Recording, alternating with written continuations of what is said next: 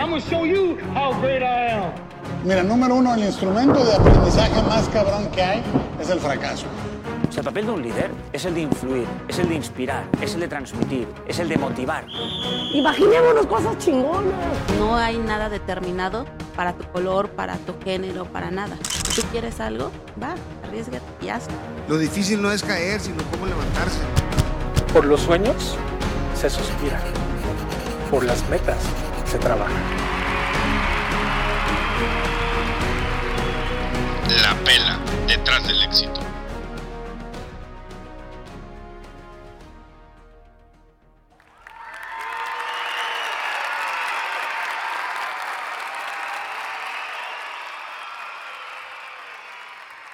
¿Qué tal? ¿Qué tal? Muy buenas tardes, gracias por estar con nosotros en un episodio más de tu podcast de emprendimiento en prelectores, en tu sección La Pela, detrás del éxito. Mi nombre es David Orona y está como siempre mi buen amigo Ricardo, el precioso Quijada. El Robin, como dicen, ¿no?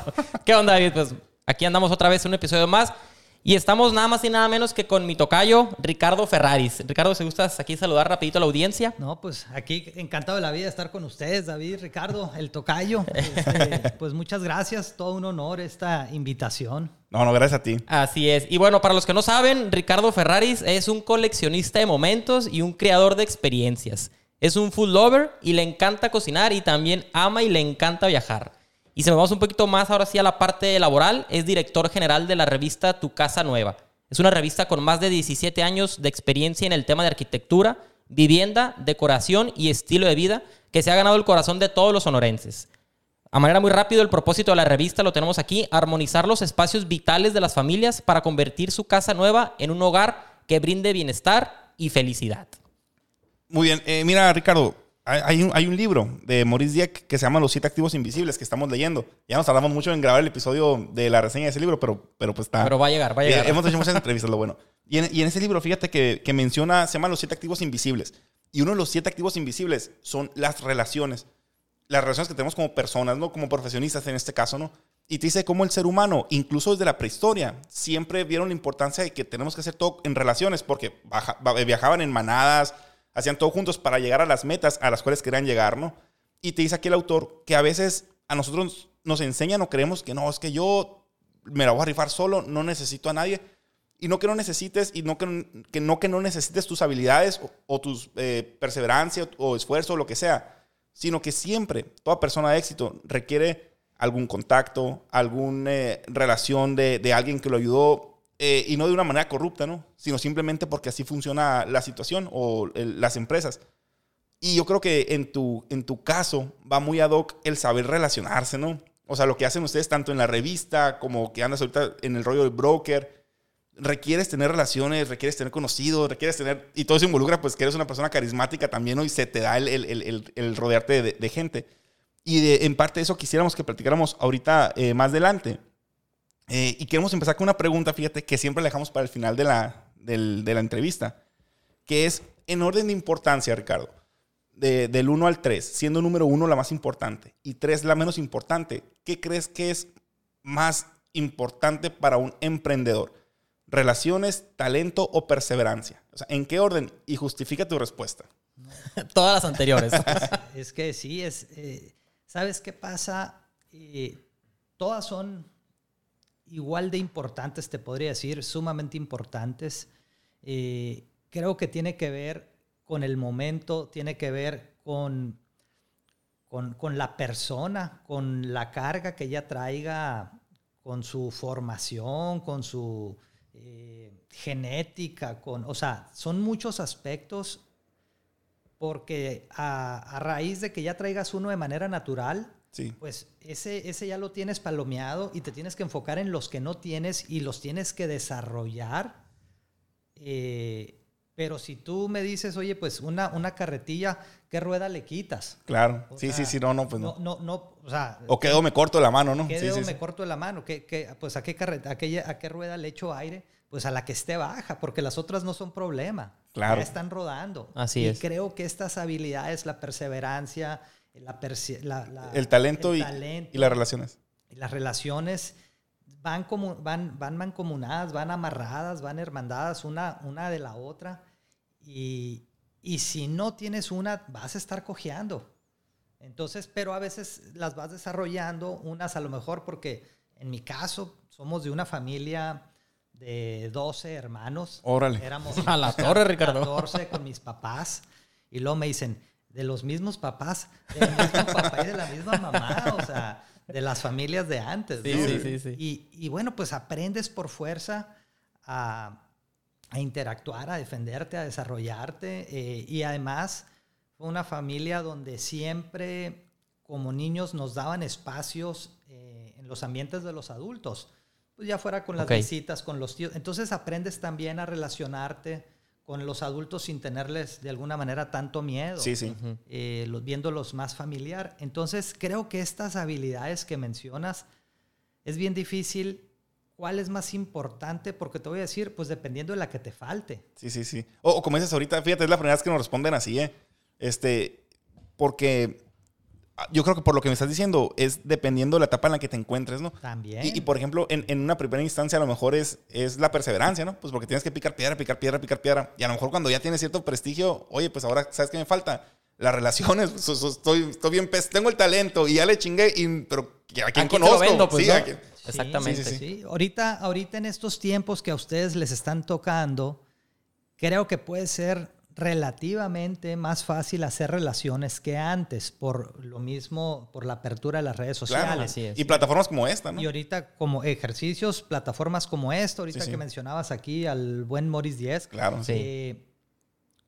Tú arrancas tu canal, te empiezas a dar a conocer y al ratito, en muy poco tiempo, puedes, tal vez tú no conocer a todos ellos, pero muchos te van a conocer a ti. Ya te empiezan a ubicar, Te empiezan a ubicar quién eres, qué estás haciendo y demás. Entonces, a diferencia de nuestros tiempos, ahí sí el networking lo tenías que hacer a pincel. Era a pie, era de puerta en puerta, era, ¿verdad? Entonces, pues son tiempos bien diferentes que no hay mucho antecedente a esta época. Órale. Todo, o sea, sí vino a marcar un paradigma, un rompe... Parteaguas ahí. Parteaguas, un antes y un después. Pero definitivamente la perseverancia en el arranque es clave, tener ese objetivo, esa visión, ese pues no sé si sueño desde el principio. O esa hambre que le dicen muchas veces, ¿no? Esa hambre. Y yo me puedo ir un poquito al tiempo. Nosotros iniciamos la revista en el 2003, octubre. Sí, era la pregunta que seguía. Entonces síguele naturalmente, Ricardo. Octubre del 2003. Cuando, fíjate, yo estudié en México, en la Ciudad de México. Me fui a los 19 años para cumplir 20. Estudié la carrera de diseño gráfico allá. Y regreso a Hermosillo a los 31 para cumplir 32. Okay. Estuviste buen tiempo allá, 10 años más o menos. 11 años. 11 años viviendo. Padrísimo. La verdad es que me costó mucho regresarme porque estaba muy feliz. Digo, te la pasas. A toda, Ricardo, ¿no? Soltero, en los 20. ¿Tu esposa es de allá o es de aquí, Ricardo? Es de aquí. Y precisamente decía, no, me voy a regresar para pues ya ponerme en paz con alguien. Sentar cabeza, ¿no? Sí, porque allá era pura fiesta. Ya me divertí mucho, dijiste. ya estaba madurando. Me entró la crisis de los 33 previo, entonces tengo que poner...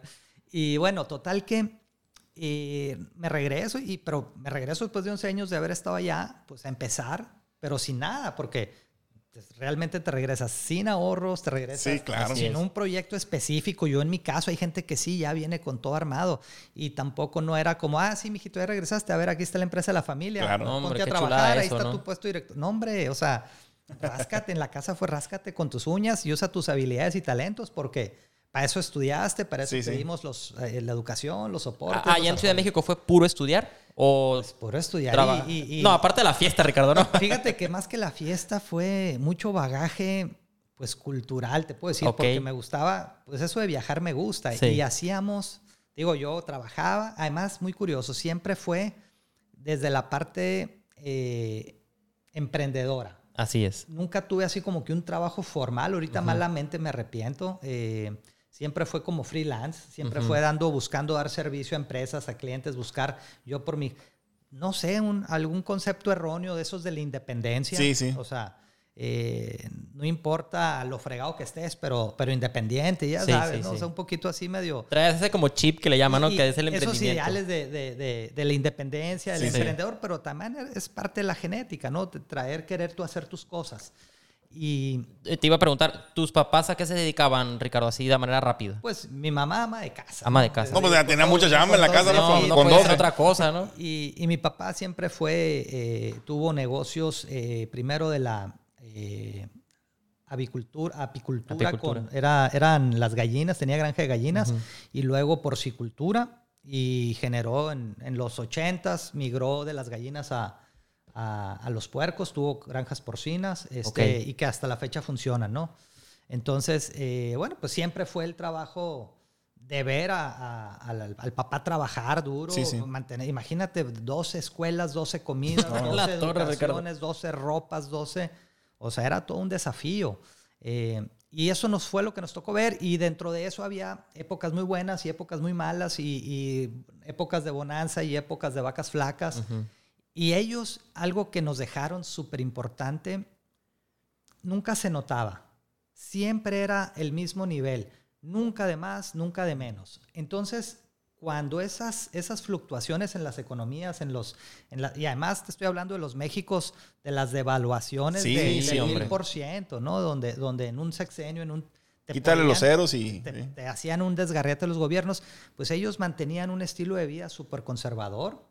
Pues primero para poderle dar soporte, sustento a 12 hijos, y luego para realmente transmitir una educación y una formación en la que ellos creían, que era ecuánime, austera. ¿Tú qué número eres de los 12 hijos? Soy el de en medio, soy el sándwich.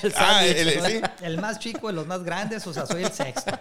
Entonces, pues te tenías que defender para arriba y para abajo, ¿no? Pasé desapercibido, dice, ¿no? No, hombre, te tienes que aprender a defender. A defender. Y bueno, entonces ese fue el ambiente que me tocó ver, y en la casa igual, pues mis hermanos, la mayoría son independientes, tienen sus proyectos muy exitosos, cada quien en lo suyo, cada quien en su rubro, agarramos así caminos totalmente diferentes, pues por lo mismo, porque no era una imposición de que tú vas a estudiar esto porque, no, o sea, estudia lo que quieras, estudia algo. Los dejaron desarrollarse, ¿no? Y nos dejaron ser impresionantemente, ¿no? Entonces, bueno, ahorita somos una familia muy grande, pues de todos los hermanos. La verdad es que hay una hermandad muy padre, todos nos llevamos muy bien. Qué fregón. Qué bueno, Nos reunimos muy seguido, prácticamente todos los lunes en casa de mi mamá a visitarla, los fines de semana, reuniones familiares, o sea, entonces lograron hacer una familia fuerte, sólida, y también es parte de ese networking que decías hace rato. ¿Cómo haces tus relaciones? Pues yo también afortunadamente tengo hermanos desde 62 años, el más grande, hasta 42 años, mi hermana más pequeña. Entonces, en ese rango de edad, siempre va a haber alguien que va a conocer a un Ferraris. Sí, claro, sí. O sea, donde yo me pare, eres hermano de... para arriba o para abajo. Entonces eso está muy padre porque ya, ya los conoces. Eres hermano de fulano. Te da un poquito de entrada a eso también en alguna reunión, ¿verdad? Rompe el hielo inmediatamente. Y de alguna manera te ubican y bueno, gente seria, gente de bien, gente no me va a andar, o sea, te ayuda muchísimo. Los valores generales de la familia, ¿no? Sí. Entonces, pues digo, yo tuve esa fortuna y pues cuando arrancamos con la revista, volviendo en el 2003, que yo pero ¿por qué fue tu idea? Voy a poner una revista. Yo quiero algo de medios de comunicación. O sea, pues no, mira, yo estudio diseño. Yo me regreso a Hermosillo, pues, y empiezo desde lo más básico. Proyecto un despachito de diseño donde estaba orientado a papelería social, algo de papelería institucional, logotipos, branding, cosas así básicas con las que puedes trabajar desde un equipo muy pequeño desde independiente solo hasta algo muy pequeño, ¿no? Y luego también me llamaba mucho la atención, incursionaba mucho en la parte de diseño de mobiliario, lámparas. Órale. Siempre te ha gustado. Algunas líneas de muebles, de lámparas, de mesitas. Empecé a incursionar eso. Como interiorismo, así, más o menos. Tipo interiorismo, más orientado así como al diseño industrial. Ah, ok. Por ejemplo, me tocó uno de los proyectos padres, bueno, no sé si se acuerdan, en el Boulevard Quino estaba lo que era el restaurante Campay, donde en la placita ahí enfrente del Capitán, donde ahorita está el de las hamburguesas. Enfrente del Holy Cow. Donde está el de Luis Alán Zaragoza, ahí la Chutama, ¿cómo se llama? Está el Feelings, por ahí. No, enfrentito sobre el bulevar. Bueno, ahí había un restaurante, enfrente del Holy Cow exactamente, era el restaurante Campay, era de sushis, era comida japonesa. Me tocó ahí hacerles algunas lámparas el logotipo en órale, todavía no estaba el router y no se cortaba en sistemas, ¿no? Entonces todo era a mano, todo era... Y luego, por ejemplo, el Stromboli de Plaza Valles. Sí. Lo ubican ahí. Sí. Unas lámparas muy locochonas que se hicieron así en el techo colgantes como unos huevos alienígenas así orgánicos. Ya te entendí que no es tanto interiorismo, sino diseño industrial, como dices. Sí, órale. Y más arte objeto. Sí, claro, sí, Entonces, qué fregón. Estuve en eso. Entonces llegué realmente a experimentar qué iba a hacer y por dónde, y empecé con eso, ¿no? ¿Y cómo empezaste a jalar clientes en ese entonces para ese negocio? O sea, ¿cómo empezaste a tocar puertas? Pues... ¿Recomendación? Aprovechando los conocidos primero de mi generación. De la generación. Y ahí te vas abriendo y te va saliendo el conocido de tu hermano que ya tiene otro negocio porque es más grande y bueno, y ahí se fue dando. Ok. Al tiempecito de eso, te estoy hablando principios del 2002, mediados del 2002, yo creo como mediados del 2002, se acerca un amigo, buen amigo, compadre mío, arquitecto, de hecho desarrollador de fraccionamientos, y me dice, oye, tú eres diseñador gráfico, fíjate que traigo un proyectito de un suplemento del periódico que estoy haciendo porque estoy construyendo, entonces pues ahí estoy aprovechando para hacer algo de publicidad. Meter la publicidad. Y a mis proveedores, pues ahí también ya aprovecho el vínculo que hay, pues les estoy comprando, entonces los que también me compran pero me dice, estoy aquí con el periódico, pues me están bloqueando porque ya no les gustó que vaya esto agarrando fuerza. Sí.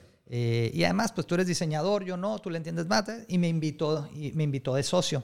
Yo venía llegando, realmente no traía nada sólido, no traía nada fuerte y pues o sea, él puso la invitación al proyecto de algo que ya traía un par de ediciones, pero a manera de suplemento en periódico totalmente. Nada formal, digamos. Formalito, pero económico, así, suplemento, así, ¿no? Bien hecho, pero a lo que en aquel entonces se acostumbraba. Claro, ¿no? sí.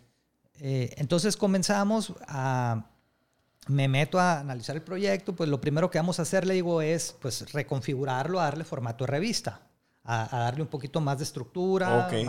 Y empezamos con eso. Muy curioso, cuando empiezo a salir a la venta, que me chuté muchísima venta de a pincel, de tocar puertas. De casa por casa, calle por calle, negocio por negocio, ¿así? Empresas. Era ir a vender la publicidad.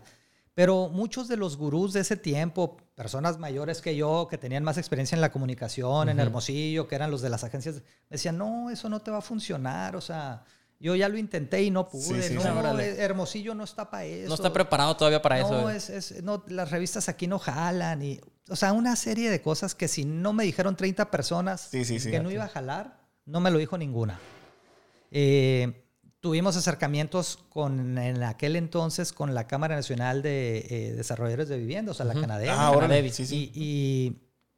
Y pues, o sea, nosotros chavitos, teníamos 33 años, pero pues íbamos con puro... alto calibre, puro ya. Cuarto bat, ¿no? Sí, pues ya puros, ya además veteranos, ya en su desarrollo empresarial, puro viejo lobo de mar. Sí. Y nos decían, o sea, ¿quieres hacer negocio conmigo, con la asociación? No, tú nos deberías de pagar a nosotros, nos decían. Y yo, pues, te estoy dando con mucho descuento, precisamente. ¿Sabes qué? No se nos facilitaron las puertas, ahorita que dices de la perseverancia, y pues te tienes que agarrar de donde puedas y buscar otro camino. Total que salí a la venta y dije, voy a salir con 50% de descuento, cortesías, pero voy a salir, y dejamos fuera a la asociación porque no nos gustó lo que nos estaban haciendo, y nos fuimos con el mercado abierto, que no estaba contemplado de momento, mueblerías, tiendas de materiales. Órale, y les dimos un giro, pero en cosa de una semana, para reestructurar todo, replantear el negocio y poder salir con algo al mercado. Y salimos 1 de octubre del 2003 con la primera edición, 15,000 ejemplares impresos, interiores en periódico y forros en cuché doblado con grapa. Una revista de 27 páginas. Y de ahí, pues, la segunda edición mensual y la tercera, y empezamos en el 7º mes, si no mal recuerdo, cambiamos interiores en cuché, le metimos lomo engomado. Empezaron a innovar, ¿no? Le empezamos a meter, y de ahí fue un crecimiento impresionante los primeros años. Además, era una época del boom de la vivienda muy fuerte en Hermosillo, y había mucho presupuesto, y había... Eran buenos tiempos. Crecimos mucho, muy rápido. Y en 2008... se viene la crisis inmobiliaria de Estados Unidos. Sí, que pegó aquí también. Y pácatelas, viene y nos rebota. No en el 2008 directamente, finales, principios más bien durante el 2009. Sí. Aquí Hermosillo le pegó y le rebotó en el 2009 y pues nos truena el negocio prácticamente, se nos vienen las ventas abajo del 50%. Y ahí ya tenías un equipo tú. Ya éramos 8 o 10 personas. No, ya trabajando. pinta. Estaba muy consolidada la revista. Sí, ya teníamos, pues del 2003 al 2008, ya eran 5 o 6 años ya de buen posicionamiento. Mi socio ahí en ese tiempo trae otros planes, se va a vivir a Estados Unidos, pues la situación de la revista no era buena. Sí. Entonces, pues reestructuramos, negociamos. Oye, Ricardo, espera, y en ese tiempo, digo, pues fueron creciendo, hicieron más grande su empresa, fueron contratando personas. O sea, se me hace curioso eso, ¿no? O sea, dices, tuvieron un mal tiempo y nunca pensaste cerrar. O sea, nunca fue para ti una opción. Sí. Se consideró cerrar, se consideró vender, consideré darle el negocio a él que él lo manejara. O sea, ok, seguimos en la misma sociedad. Yo ya lo trabajé 6 años, ahora tú trabajas los otros 6. Digamos. O sea, haz de cuenta, relevo. Sí. Pero pues él trae otros proyectos, trae otras cosas, entonces pues tampoco. No fue viable. Le buscamos cliente, pero pues tampoco salió venta. Sí. Para venderla, dices, la revista. Sí, que se vendiera como proyecto y ya no tener broncas, conflictos. Además éramos muy buenos amigos, claro. Entonces para no tener broncas de quién se queda con qué, o sea, se vende y se reparte y se paga y listo. Ahí fue. O buscamos así como alternativas, no se dio nada. Entonces le dije, bueno, pues te vendo mi parte yo. O sea, quédate tú con el negocio. Que se quede con el negocio. No quiero broncas, no quiero reclamos, prefiero amistades Y bueno, pues él traía sus proyectos, traía sus cosas. Tampoco se queda con el proyecto. Y me dice, no, pues te lo vendo yo a ti.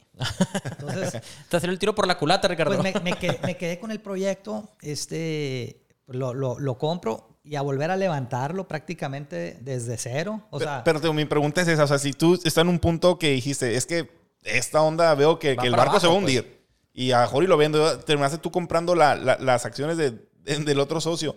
¿Pero qué viste? ¿O qué plan hiciste? Mira, ¿o por qué, pues?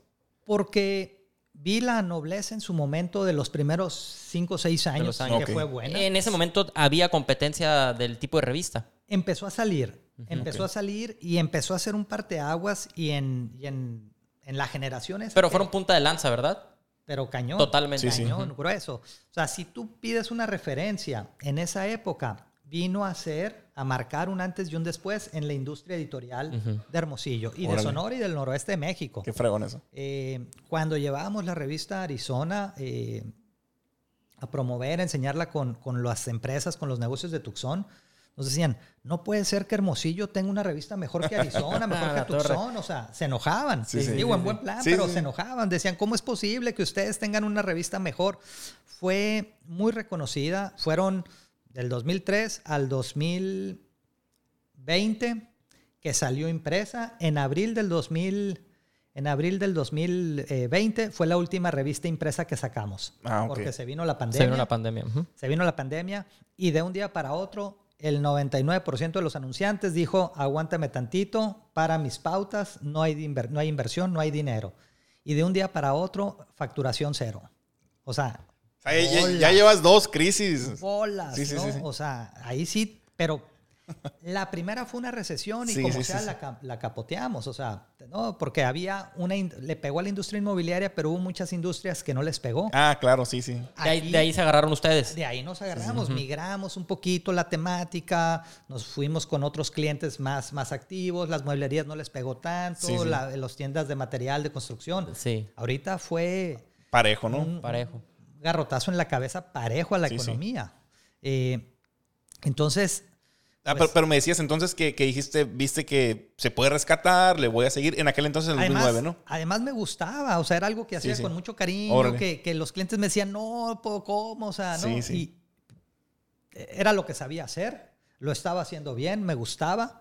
En su momento dio muy buenos flujos, pero pues yo entiendo que en las empresas hay ciclos buenos, malos. Y por eso te dicen 7 años de vacas gordas por 7 años de vacas flacas, ¿no? Y es parte de lo que tienes que hacer como empresario y emprendedor, administrarte. Claro.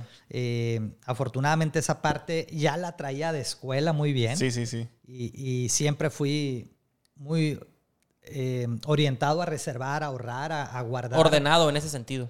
Sí, no gastaba. A lo mejor dediqué mucha parte de los ingresos y el flujo al ahorro, a fortalecer una economía de respaldo. Órale, qué bien eso. Curiosamente, desde entonces, yo los bienes raíces siempre los he visto como un aspecto importante, saludable en la economía de las personas. Desde entonces veníamos ya haciendo algunas inversiones en un terrenito, en un local, en una casita, ya veníamos haciéndolo desde antes. Órale. Con mis hermanos. Oye, vamos a hacer una polla y compramos algo. Sí. Entonces, pues ahora que se viene esta recesión, esta crisis, que de repente nos quedamos sin clientes, y pues, ¿qué hacemos? Aparte nos agarra, como dicen, con los dedos de la mano en la puerta, porque no éramos digitales nosotros, no estábamos digitalizados. Yo soy análogo totalmente. Claro, ¿no? Sí. Mi formación nunca fue a lo digital. Es más, de alguna manera, a lo mejor inconscientemente, y es parte de lo que más trabajo nos costó y nos ha costado, es que estábamos peleados porque era una competencia. En lugar de verlo como un aliado, lo digitalización. Como una estrategia más, ¿no? Sí. Decíamos, no, es que... porque pensábamos que nos estaba quitando un lugar en nuestro espacio. Lo digital. Entonces, como que nos peleamos con eso en lugar de aprovecharlo. Okay. Bueno, uno de los cuando salimos con la revista era, quiero hacer la mejor revista de Hermosillo, de Sonora y del Noroeste. Era como que un objetivo, una máxima, ¿no? Que queríamos. Y se logró. No más que hasta ahí le llegamos. O sea, quiero tener la mejor revista. Pero, ¿y después qué? Ya no seguimos construyendo el después qué. De alguna manera, en la misma operación nos ganó en tener eso muy bien puesto, pero no dejamos la exploración. Órale, dejamos los siguientes pasos. ¿Qué viene después de tener la mejor revista? ¿Hacia dónde vas a migrar? ¿Qué vas a evolucionar? ¿Con qué te vas a complementar? Son cosas que ya vine aprendiendo después. Dejaron los huevos en una canasta, como dicen. Totalmente. Sí. Totalmente. Y pues cuando se nos viene esto, nos pega durísimo. Empiezo a buscar por dónde empezar a poder conectar, a poder transmitir, y empiezo con los primeros recorridos de las casas modelo en video con el teléfono, y me voy, pues la gente no puede salir, los fraccionamientos no pueden llegarle a los clientes, todo el mundo está encerrado, a puerta cerrada. Entonces me empecé a ir a las casas modelo y empecé a transmitir, y les empecé a hacer un video recorrido narrado, donde yo le platicaba a la audiencia, como si vinieran junto a mí. Mira, aquí vamos entrando, aquí tenemos la sala, la estancia, el comedor, la cocina, los materiales, se siente así, es de... Oye, ¿y eso se te ocurrió así un día? Pues sí, como todo se nos ha ocurrido, todo ha sido así. A base de la necesidad, pues, ¿no? Que tenías de sobrevivir la revista. Pero fíjate que ahorita estás haciendo algo muy interesante, Ricardo, porque, y mucha gente lo dice, ¿no? Que la... ¿Cómo se dice? La tormenta, o cuando estamos en situaciones así... nos ayudan a descubrir dones o ideas que en la comodidad no hubiéramos tenido, ¿no? Totalmente. Y que nos pueden ayudar a dar la vuelta, pero machín, ¿no? En la zona de confort me quedó mucho, ¿no? Durante todo este tiempo, porque fue eso. Estuvimos en la zona de confort y nos costó mucho. Pero en la zona de confort es un lugar muy agradable para estar, pero no crece nada. Claro. O sea, ahí te quedas. Ahí te estancas. Ahí te estancas. Entonces... empecé con estos videorecorridos y les empezó a gustar, y la gente, ¡ay, qué padre! Y la casa, entonces la otra casa. Ahora vea esta otro, así te ponían. Y nos empezaron a decir, y luego empezamos con una dinámica para promover, como también la gente seguía sin salir, para promover los negocios por giros o categorías, y empezamos a hacer dinámicas de votación donde el público nos ayuda a ver, ayúdanos a ver cuál es el mejor arquitecto de... ¿Cuál es el mejor? Vimos la entrevista de cuál fue el mejor restaurante aquí en... los restaurantes, y nos fuimos por giros, categorías y demás. Y era una pasión de la gente. O sea, decíamos, a la bestia. O sea, qué grueso, porque pues tenían mucho tiempo libre. Venían de muchos días, de muchos meses de tensión, de estar encerrados. Claro. Y de repente les ofreces una dinámica como amigable, como donde todos interactúan. Era impresionante. Todos los que terminaban su votación, durante el proceso la sufrían, porque se ponían bien cerradas las votaciones, ¿no? Votación de 1% las diferencias. 3,000 votos para acá, 3,000 para allá, 2,999, o sea, estresadísimos. Pero cuando terminaba, el que ganaba decía, muchas gracias, nos hablaban y nos decían, muchas gracias, porque nos sacaste de esta rutina de monotonía, de preocupaciones, nos diste un buen rato, nos ayudaste a divertirnos, pero sobre todo me di cuenta de la fuerza de la comunidad que me estuvo apoyando. Sí. Como Ok. mis clientes, mis amigos, mis familiares, mis proveedores, todos me estaban hablando a darme su voto, a darme el apoyo, a darme... Y es impresionante porque más de 3 o 4 de todos los que estuvieron compitiendo en estas dinámicas fue el mismo efecto y nos lo compartieron de manera personal. Entonces dices, qué buena onda, ¿no? Porque Sí. Y ahí pues creció mucho la cuenta de Instagram. Cuando la agarramos, pues no éramos, te decía, nosotros no éramos digitales, yo no tenía Instagram, no lo sabía operar. Las teníamos, pero así nomás como por cumplir. Sí. Aunque el Facebook ya teníamos, era nuestra plataforma más vieja, con muchos seguidores. El Instagram lo traíamos con 6,000 seguidores en aquel entonces. Y durante la pandemia, pues lo logramos crecer a más de 22,000, 23,000. 24 creo que andamos vi que tienen ahí. 24,000, ya le paramos a ese rollo de las dinámicas. Eventualmente lo retomaremos. Sí. Pero creció muchísimo, mucha gente nos conoció, nuevas generaciones, mucha gente que nos empezó a decir, no los había visto, yo los seguí en la revista muchos años. Sí. Y bueno, total que nos ayudó todo eso a darnos a conocer, nosotros a empezar a operar y a entenderle cómo es la digitalización. Eso te iba a preguntar, Ricardo. El hecho de meterte este rollo de las redes sociales, de los recorridos virtuales y todo, ¿era con el objetivo de darse a conocer para tener un plan más adelante y empezar a que agarrara dividendos, números, o sea, dinero?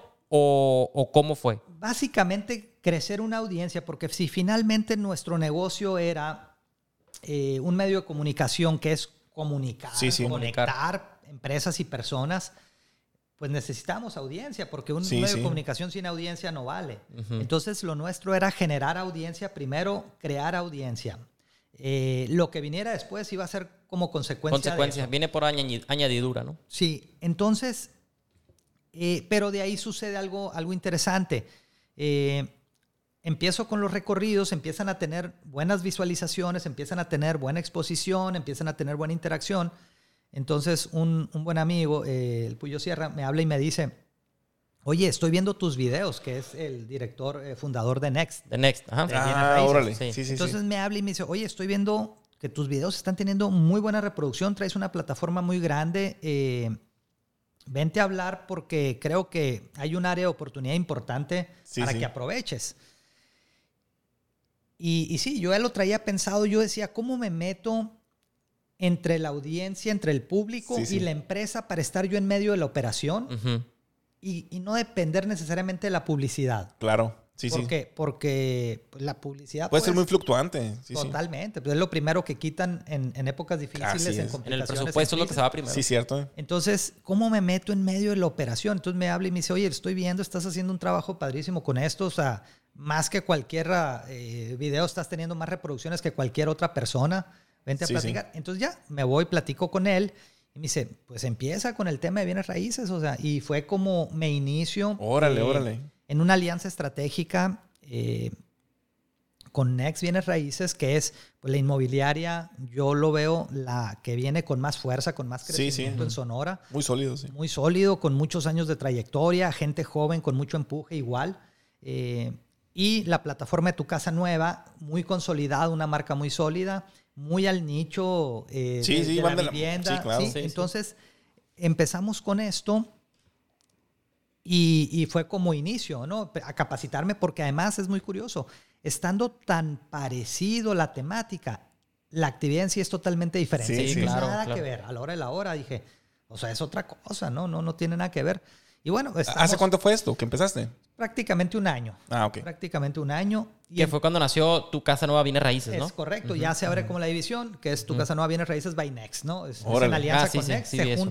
Se juntan como una alianza estratégica dos grandes marcas, dos grandes empresas líderes en su área. Y bueno, estamos desarrollándolo eso. Somos la única, de alguna manera, somos el único broker que puede hacer uso de esta gran plataforma de 24,000 seguidores en Instagram, 200,000 en Facebook, la cuenta del YouTube y seguimos explorando y creciendo. Entonces, pues han sido realmente, yo lo veo como 2 años de muchos desafíos, de mucho aprendizaje, de mucho crecimiento.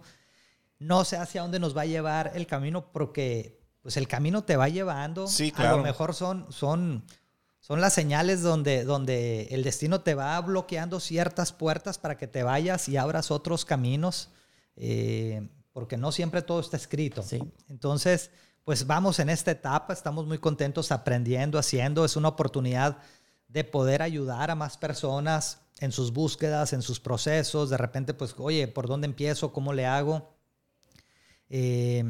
Traigo ya una trayectoria de pues muchísimos años recorriendo, conociendo los fraccionamientos, hablando otra vez del networking, de la red de relaciones. Pues ya tenía 17, 18 años conociendo personas claves en las empresas de bienes raíces, o sea, a los desarrolladores, a los constructores. Proveedores también incluso, ¿no? Proveedores como ustedes. Y eso, la verdad es que sí me da una posición de alguna manera favorable. Sí, claro. O sea, bien bajado ese balón, pues, ¿no? O sea, supiste aprovechar. Dice, no me acuerdo qué autor es, que una de las mejores maneras de crecer es venderle algo a la gente a la que ya le vendes, ¿no?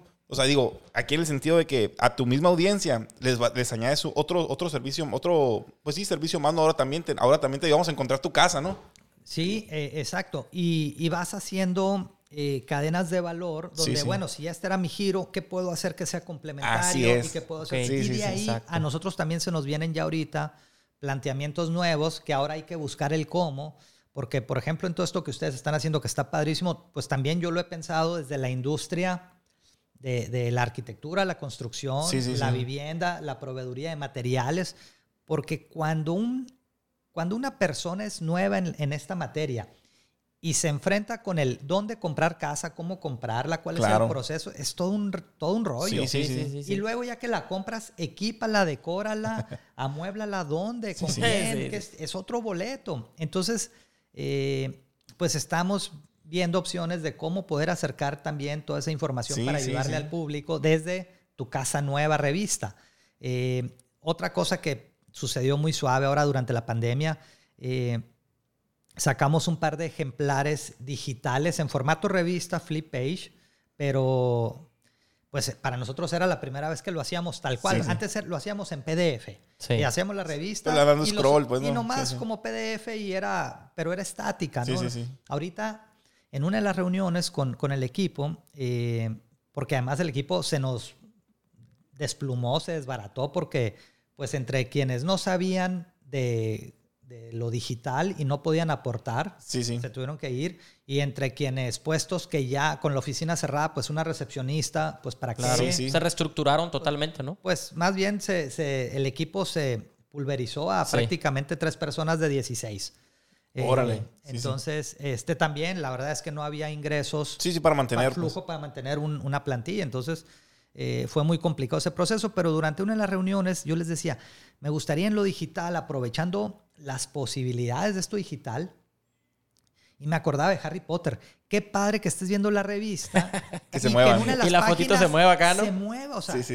Entonces, ¿cómo le pudiéramos hacer para meter un video y que el anuncio se vuelva video y entonces te puedas meter a ese recorrido? Y lo hicimos y salió padrísimo. Entonces ya ahorita un recorrido por una casa del mes puede venir acompañado de su galería de fotos, pero una de las fotos volverse video, que lo cargas en YouTube y te metes y navegas la casa en formato video en un recorrido real, virtual. Padrísimo. Y además ya todos los enlaces van vivos, todos los hipervínculos, porque ya tú ves el icono de Instagram y lo cliqueas y te vas directo a su cuenta y su Facebook y si lo quieres mandar un correo electrónico de ahí mismo o a la página web. Entonces ya se volvió totalmente dinámico, más interactivo, ¿no? Los hipervínculos y los enlaces vivos, activos, los videos incrustados. Nadie en Sonora ha hecho eso. O sea, lo empezamos a hacer y hubo quienes 2 o 3 empezaron, mira, y como que empezaron a buscar esas herramientas. Vuelven a ser punta de lanza en este sentido, Volvemos a hacer... y de repente digo, bueno, pues a lo mejor nuestra vocación es estar batallando, abriendo abrir el camino, pues, ¿no? Pero a la bestia, ¿no? De repente es muy cansado. Oye, Ricardo, fíjate que hay dos personas que han venido aquí que nos han comentado que trabajaban de una manera distinta antes de la pandemia. Y llegó la pandemia y entraron a lo digital. Y ahora están enamorados de lo digital. Y dicen, ¿por qué no le entramos antes? ¿Qué por flojera? ¿Qué por miedo? ¿Qué por qué no? Si no lo necesito. Falta de conocimientos porque también. yo doy mis capacitaciones presenciales y me va bien. Y se abre todo este rollo y empiezan a dar capacitaciones en línea. Y a la madre, ¿por qué no lo intentamos antes? ¿No? ¿Sientes que así les ha pasado a ustedes también? De que por lo mismo de que no aprovechaban. Sí, en parte sí. En parte no tanto porque yo todavía, a mí me hubiera gustado tener una mente como más orientada a las tecnologías, y veo tus aparatos y la consola donde controlas, digo, mano, yo no le entiendo. O sea, damos cursos, Ricardo, el Ricky tampoco, por eso no la usa. Él está acá. Yo ni le pico ahí, Ricardo. Entonces, qué padre saber más. Es una necesidad ahora. Hay que saberlo. Hay que meterte y hay que aprender. Y sin duda hemos aprendido más en estos 2 años que en los últimos 15. Órale, sí. Ya traíamos toda la intención, ya habíamos reconfigurado la página web, ya veníamos con toda la intención, ya traíamos muchos intentos previos de digitalizar. Habíamos jalado gente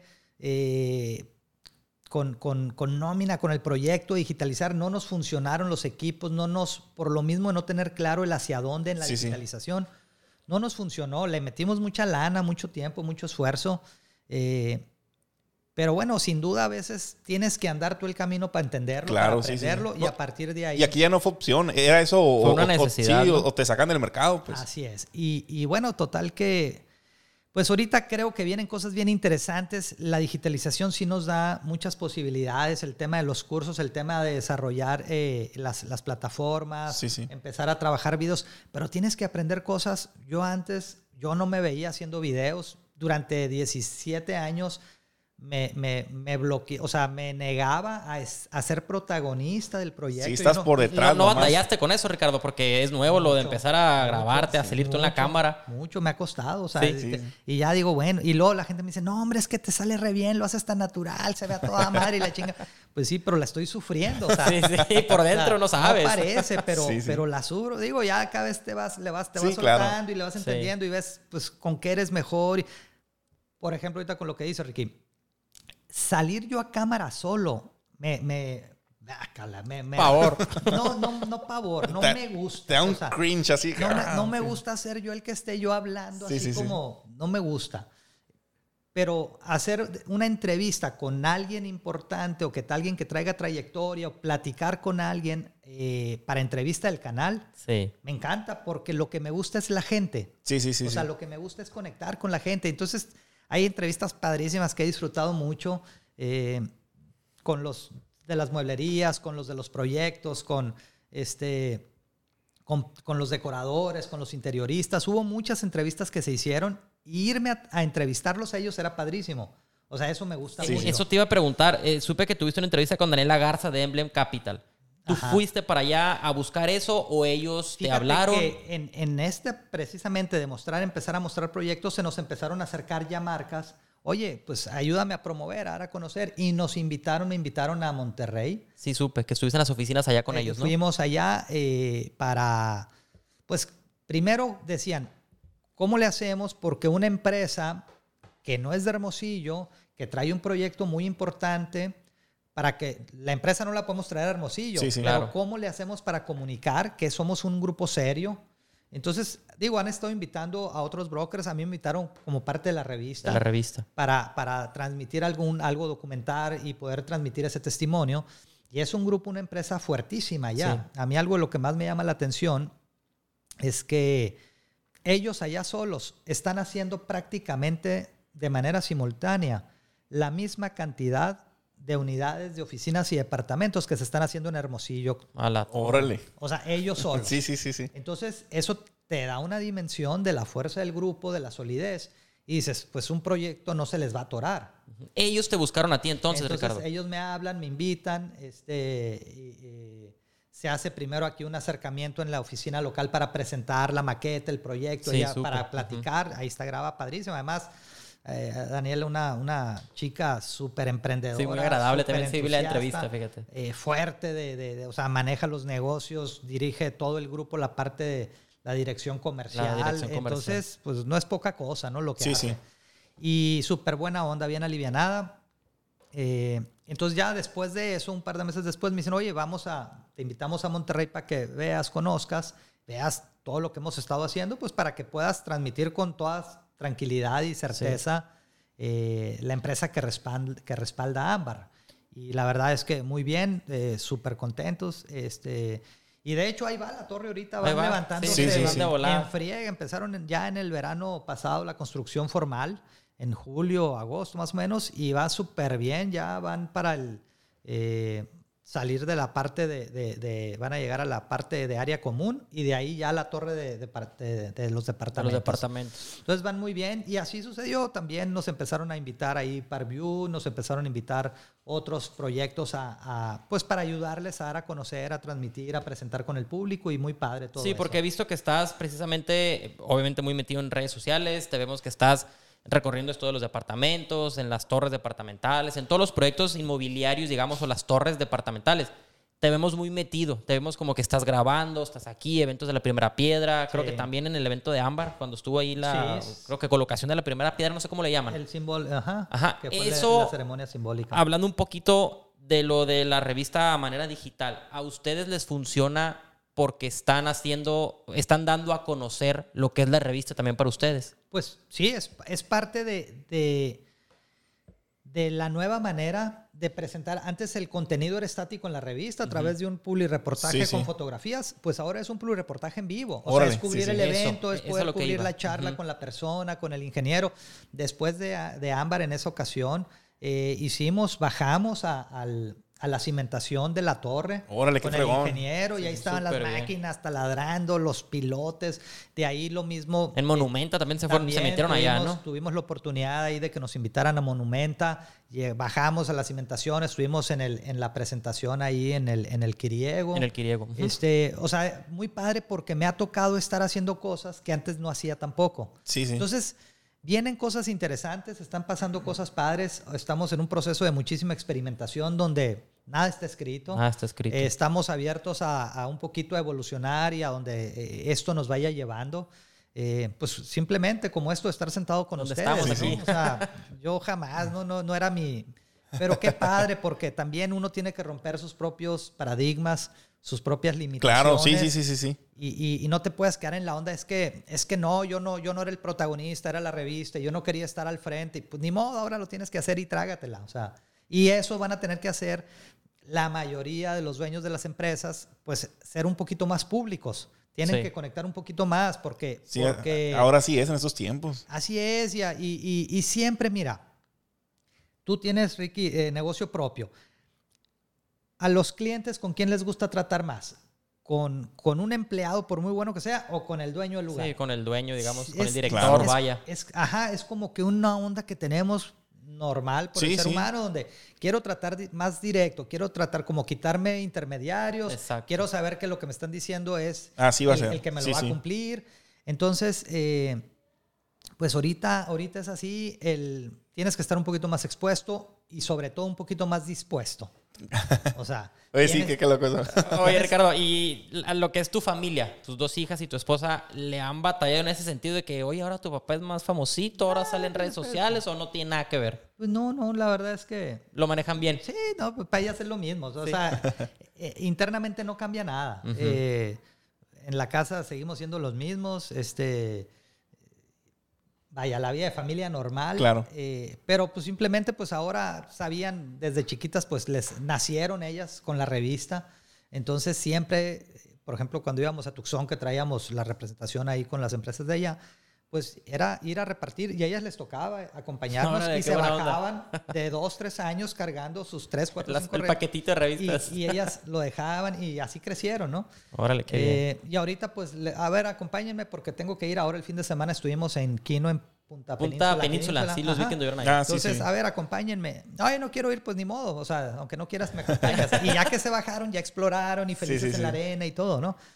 Pero pues así es, o sea, tienen que estar... Ellas también se adaptaron a lo nuevo de la revista, ¿no? No hay opción. Oye, Ricardo, pues está viendo que prácticamente, o sea, al principio tocaste muchas puertas y todo, y ahorita ya después de tener cierto posicionamiento, pues ya tienes tu prestigio y ahora, como dijiste, las marcas te buscan, ¿no? Eso es la parte ideal y la parte idílica, ¿no? De que te buscan. O sea, son pocos los que te buscan o son muchos los que quisieran. No todos te buscan, no todos traen el presupuesto. Y no es que sea caro, pero se quedaron sin presupuesto y se acostumbraron a trabajar en presupuesto cero o mínimo posible. Entonces, todavía no están invirtiendo lo que deberían, lo que quisiéramos.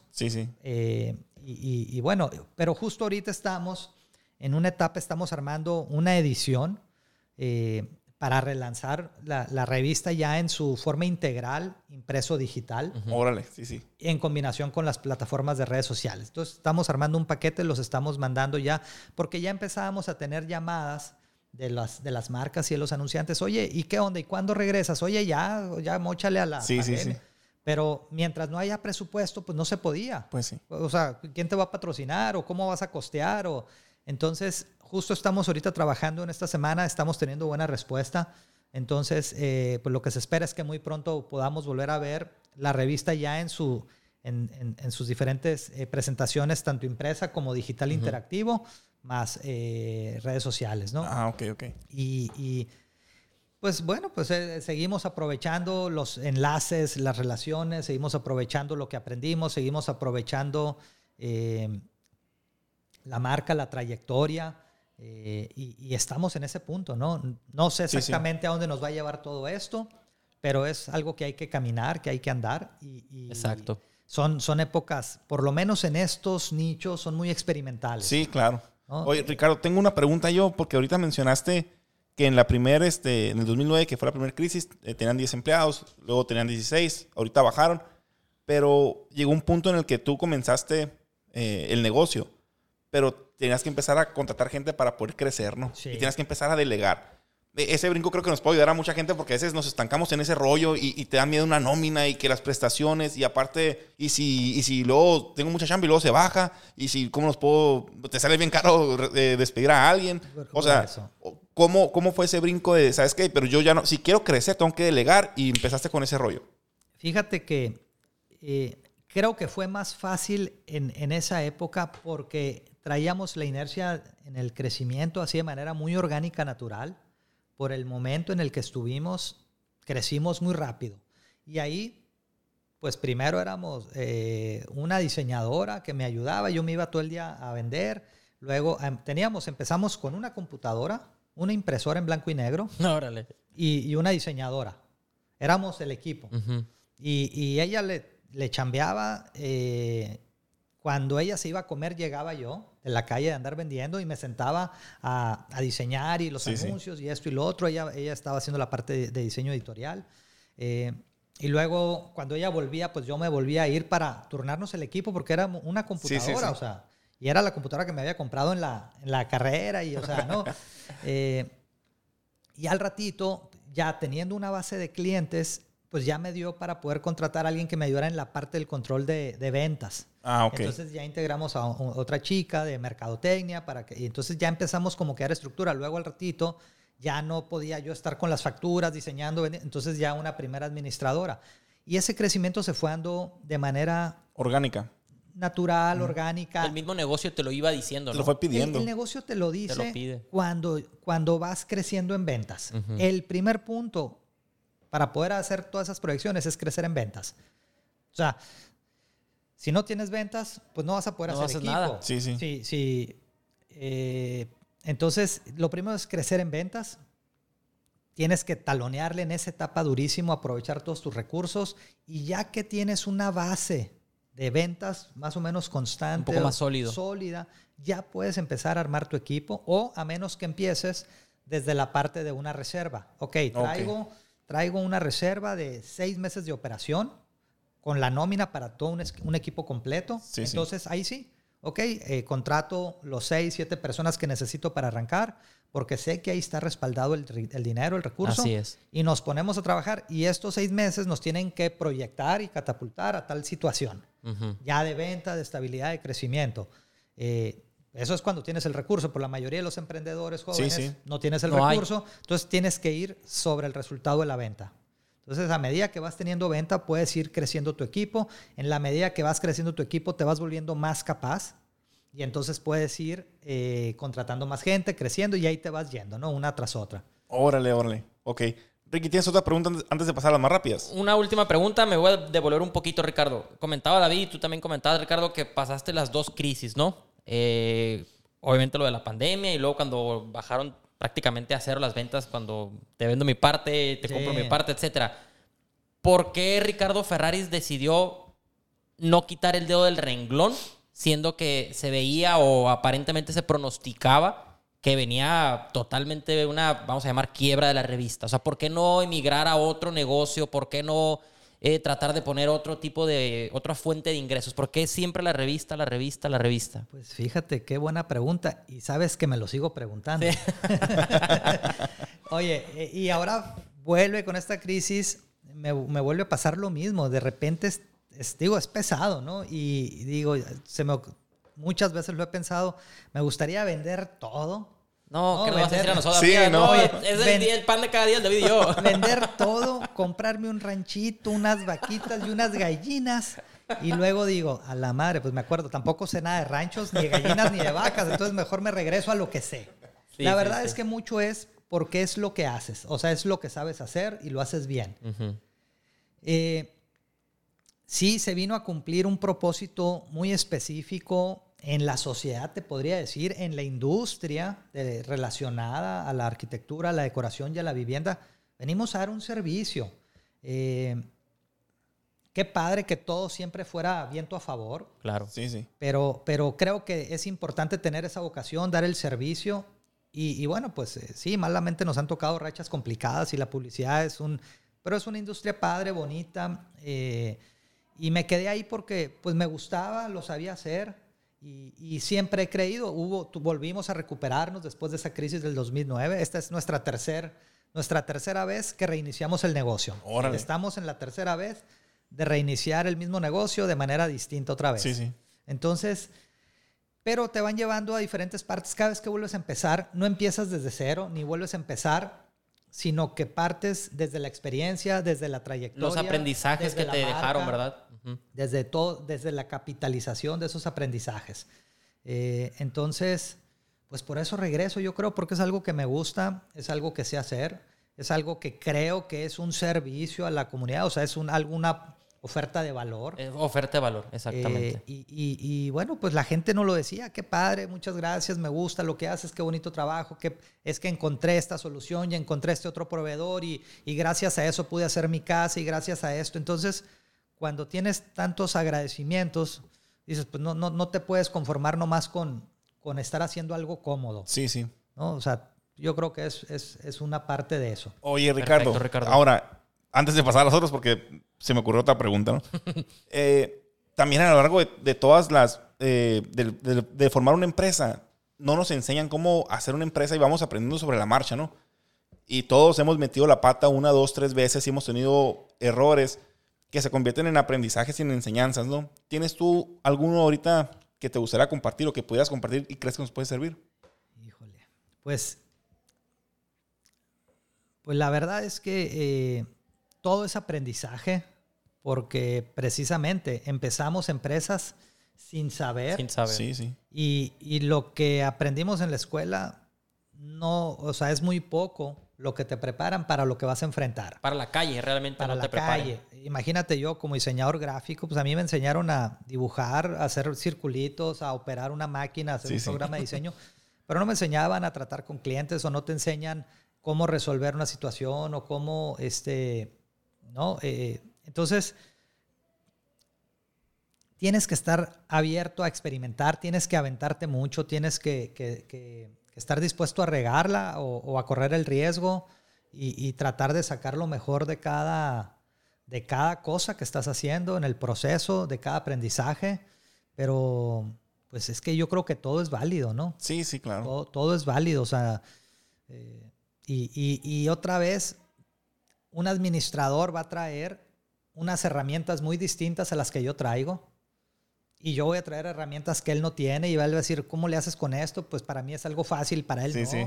Y un chef, o sea, cada persona desde su formación otra vez, desde su experiencia, va a traer valores, fortalezas que el otro no va a tener. Entonces, ahí te tienes que complementar con los equipos. Es cuando se forma un equipo, ¿no? Que van aportando diferentes conocimientos. Diferentes conocimientos, diferentes habilidades, diferentes fortalezas. Sí, sí. Y ahí es donde te tienes que... esa es la parte más importante, saber hacer buenos equipos. Saber hacer buenos equipos comprometidos.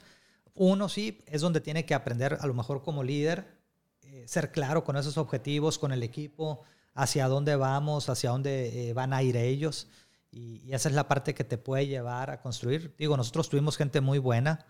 que duró muchos años, y otra gente que duraba menos, pero la verdad es que se quedaban a gusto ahí y estuvieron personas hasta por 13 años en el equipo, otros por 10 años, otros por 8 años, ¿verdad? Entonces, sí era un proyecto muy padre, muy bonito, muchas gratificaciones, pero sí, hay que aprender muchísimas cosas, hay que romper muchos paradigmas, hay que tener muchos aprendizajes. Fíjate que yo le decía a Ricky mucho eso de que hacer un buen equipo y reconocer cuáles son las tareas que tú tienes que hacer, ¿no? ¿Cuál es tu rol en la empresa?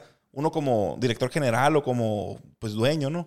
Porque a veces por no querer hacer un equipo, lo que decíamos ahorita, ¿no? De saber hasta dónde crecer o dónde no, uno empieza a absorber tareas que ya no le dan crecimiento a la empresa. Y la chamba de uno a veces es vender, ¿no? O sea, vender o atraer más clientes o... Ese es un factor clave. Y yo creo que de los más importantes y necesarios y de los más difíciles. La misma vocación del emprendedor es tratar de resolver todo él rápido porque es entrón. La naturaleza del emprendedor es ser entrón. Sí. Entonces, cuando pones a alguien y ves que está batallando, le dices, quítate, yo lo voy a hacer. Sí. Y empiezas a matar y empiezas a detener esos crecimientos, esos desarrollos. Porque, por un lado, pues dice, pues qué a gusto lo van a hacer por mí, de todos modos me van a pagar. Claro, sí. Y por otro, dejas que no tenga esa experiencia de aprendizaje. Sí. Entonces, que no se desarrolle la persona. Que no se desarrolle. Y tu chamba la dejas de hacer. Y tú dejas de hacer tu chamba. Entonces, estrictamente, el trabajo de un emprendedor que quiere cambiar a empresario es dejar de operar y ponerse detrás a dirigir y a coordinar y a ser un facilitador para los diferentes puestos del equipo, que cada quien tenga todo lo necesario para hacer lo mejor posible con lo que tiene, con lo que puede y con lo que sabe. Dejarle muy claros sus objetivos y sus metas. Oye, este es tu puesto y tú vas a hacer esto y esto y esto. Dime qué necesitas, pero es tu responsabilidad, no mía. Y tú quitarte el camino, pero no nos quitamos. Sí. Eso es lo que más trabajo nos cuesta, que no nos quitamos y no lo dejamos ser. Y entonces luego es que tú me dijiste y te metiste y ya no dejaste hacerlo y lo hiciste tú. Y entonces, ¿a quién le reclamas? Sí. Entonces, ese es un reto súper importante, súper difícil. Y yo creo que, por ejemplo, en tu caso que eres diseñador, no sé, no estoy suponiendo, pero digo, es que yo soy muy así, ¿no? Yo soy constructor, yo soy ingeniero, pero creo que me pasaría algo así, ¿no? Que te entregan, por ejemplo, no, es que yo esto lo hubiera hecho así. No, claro. Mira, cámbialo. Y no está mal, ¿no? Así. Y al cliente a lo mejor también le va a gustar, pero es que nadie lo va a hacer bien más que yo. O sea, es como, bueno, así soy yo. Son los vicios que tenemos y es lo que tenemos que soltar. Y es bien difícil aprender a hacer eso y hasta que lo entendamos, no vamos a poder. ¿Y tú crees que, no sé, Slim, si estuviera detrás de cada decisión, podría estar dirigiendo el emporio que tiene? Oh, claro que no. Entonces el vato les dice, tú a mí dame resultados, hazlo como quieras. Así es. O sea, yo no estoy por si la rayita la pusiste arriba o abajo. Yo estoy porque me des un Él resultado. está dejando que la empresa se desarrolle, que la empresa crezca. Pues. Y que su capital humano haga su chamba. Que esa es la chamba de él, pues que su capital humano funcione. Pues. Así es. Entonces, ese es uno de los retos más fuertes que tenemos como emprendedores porque traemos arrastrando esos vicios. Y porque no nos han enseñado desde la parte de los fundamentos de la administración o del liderazgo cómo hacerlo, porque no es fácil. No. O sea, no, entonces, bueno, así las cosas. Muy bien. Perfecto, Ricardo. Pues, David, las preguntas acá más cortas, más al grano. Vamos a pasar a otra sección, Ricardo, de voladita. La primera es, ¿cuál es tu libro favorito o el que más recomiendas? Pues mira, ahorita uno que tengo ahí en la cabecera, que me he llevado muy leve, pero muy interesante, es el de Sapiens, de hombres a dioses, que te habla de la evolución del hombre desde la época de las cavernas y cómo, ahorita que muy al principio lo mencionabas, cómo se fue integrando en sociedad, en grupos, se fue desarrollando en comunidades, en ciudades. Entonces está muy padre, muy interesante, de alguna manera un poquito sociológica, antropológica, si tú quieres, pero también muy a nuestros tiempos para entender mucho de dónde estamos y cómo estamos. Y bueno, pues hay muchos libros también en la parte de desarrollo personal, más técnicos. ¿Es lo que te gusta leer más o qué género? Fíjate que ahorita en estos años, estos últimos prácticamente 2 años, he estado más en el tema de audiolibros, de podcast, de capacitaciones, por lo mismo de la digitalización. Claro. Me clavé mucho, dejé los libros un poco y me clavé mucho en este tipo de aprendizaje, ¿no? Como en capacitarte, ¿no? Y en escucharlos y en verlos y en analizarlos para ver qué hacían, cómo lo hacían. Ahorita que me pones el libro del Morir, éste, pues desde hace mucho claro.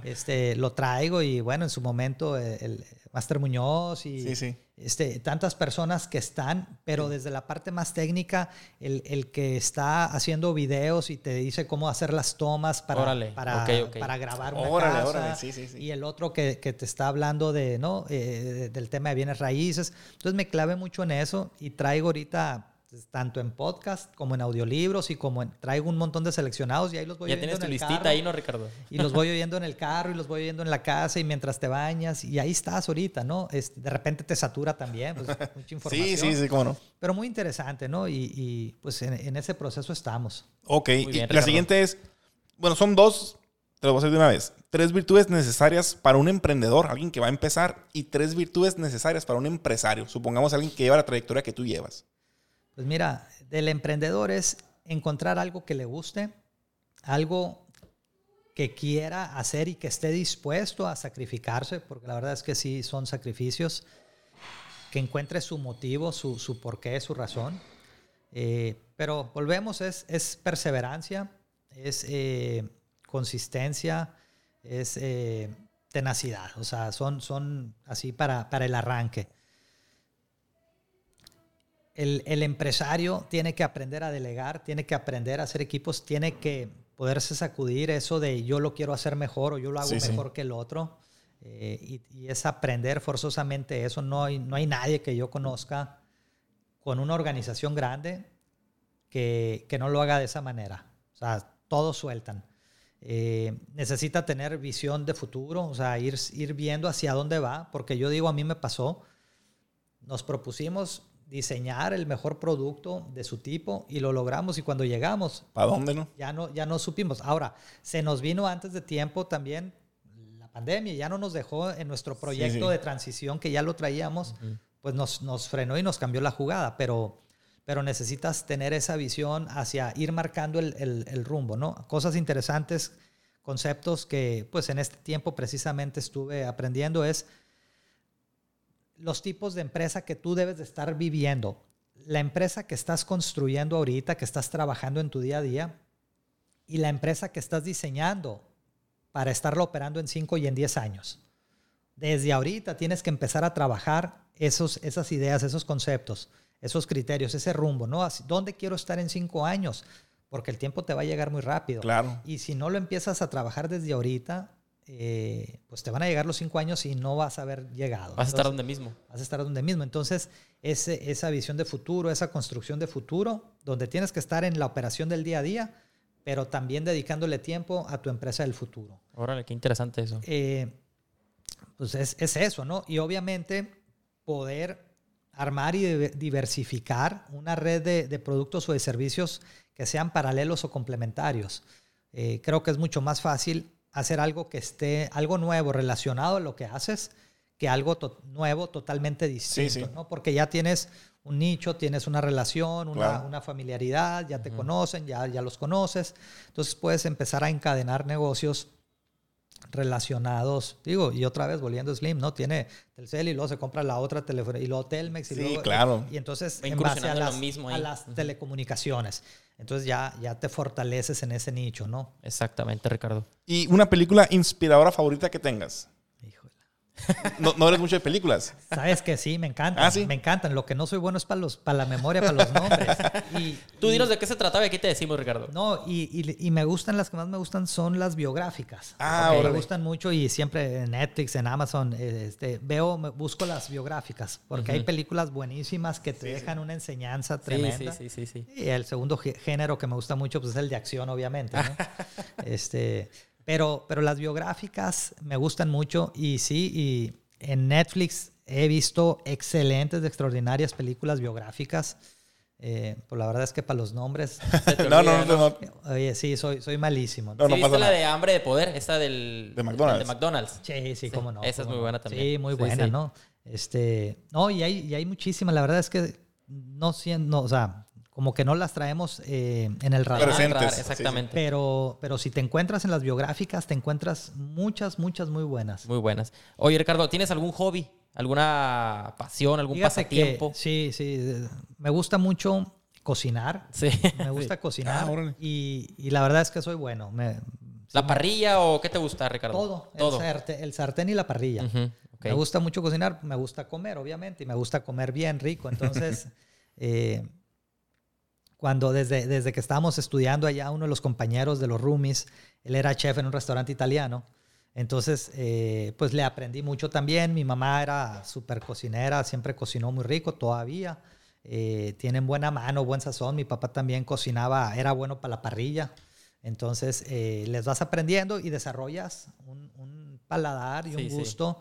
Y la verdad es que, pues ahorita ya no cualquier cosa te gusta, es el problema. Te vuelves como más exigente, ¿no? Sí, te vuelves sangrón. Sí, ya vas viendo a lo mejor qué restaurantitos frecuentas y también es otro tema, dices... O sea, si no es muy bueno el restaurante, dices, ¿cómo mejor en mi casa? Sí. Porque me puede hacer mejor un corte, me puede quedar mejor. O me va a salir más barato también, pues, ¿no? Muchísimo, pero deja tú, al restaurante vas por la experiencia, claro, la vivencia, que te atiendan y otros temas, ¿no? Pero haces una reunión muy a gusto en tu casa, comes súper rico y recibes y bueno. Me gusta mucho, te digo, la cocina. Me gusta la madera, siempre desde... qué fregón. Tipo carpintería, sí, tipo trabajar. Carpintería, desde mi papá, que le ayudaba cuando estaba chico y con mi padrino también. Trabajaban mucho la madera y yo les ayudaba. Y pues mesas y cosas, trabajaba mucho lo rústico. Pero ahorita, por ejemplo, desde hace un poquito antes de la pandemia, el carving o tallado de madera, donde hacía cucharas de madera, hacía bowls tipo frutero. Sí. Entonces, me gusta mucho eso. Me gusta la madera en sus diferentes formas, ¿no? Y también, bueno, te les decía... dentro de los hobbies, que me metí mucho al principio al tema del diseño industrial, que estuve haciendo mucho lámparas y cosas, pues usaba mucho las botellas, ¿no? Por ejemplo, licores de vodka o algo. Okay. Las barrenaba, las agujeraba, hacía una lámpara padre, todo, le metía el cableado. O sea, entonces, ese tipo de hobbies me gustan, ¿no? Y bueno, y ver películas. Ok, perfecto, Ricardo. ¿Crees en la suerte? Creo en la suerte, creo en el destino. Sí. Pero creo que parte de esa suerte es andar en el camino. Es la oportunidad que aparece cuando estás listo, ¿no? Es así como decía Ali, ¿no? La suerte te tiene que agarrar preparado y trabajando, ¿no? Porque si te agarra dormido, pues la suerte te pasó de camino. Pasó de noche, ¿no? Última pregunta que tengo por acá yo, Ricardo. ¿Algún riesgo que no hayas tomado del cual te arrepientas? A manera laboral puede ser, pues en la revista. Pues sí, te diría ahorita no haber empezado antes con algo que se veía venir, que no lo vi o que no lo quise ver o tomar, con el tema de la digitalización, o haber anticipado en el desarrollo del negocio, ¿no? esta otra línea de trabajo. Te puedo decir que son, creo, más los aciertos que tuve que los arrepentimientos. En realidad muy, muy satisfecho, muy contento de todo lo que se hizo, y ahorita pues es abrir brecha para lo que venga. Perfecto, Ricardo. Oye, Ricardo, ¿y a quién admiras? Hijo, que Qué profundo se pone David, ¿no, sí, Ricardo? Sí, David aquí viene bien filoso. No, yo admiro mucho a la gente sencilla, a la gente humilde de carácter, a la gente de esfuerzo. No tanto, no te voy a decir un personaje, ¿no? Porque pues, digo, está lleno el mundo de gente para admirar. Pero en cualidades, en virtudes, es eso, la gente sencilla, la gente humilde, la gente noble, son cualidades. Digo, claro, y también el empuje y alguien súper arrojado, pero cuando alguien muy arrojado de repente peca en la soberbia y aplasta a la gente, pierde ese pedestal, ¿no? Del que puede encanto. estar. Entonces, qué padre alguien con súper empuje, pero a la vez que tenga y mantenga una humildad y una sencillez. Y hay muchos aquí, ¿no? En Hermosillo, y hay gente, y en México, de gente que es súper arrojada, pero tranquila, ¿no? Que no anda tirando aceite, que no anda blofeando, que no anda presumiendo, que no anda haciendo sentir menos a otras personas. Oye, esa pregunta que viene sí está profunda, ¿eh? Digo, sí se sentirse profunda. Para que te prepares, Ricardo. Y es la del cierre. ¿Cuál es tu propósito en la vida? ¿Lo tienes identificado? ¿O para qué crees que estés aquí? Pues yo creo que estamos para pasarla bien, pero yo creo que estamos también para ayudar y servir desde diferentes perspectivas, desde diferentes ópticas o desde diferentes posiciones. Sin duda venimos a hacer el bien, venimos a ayudar.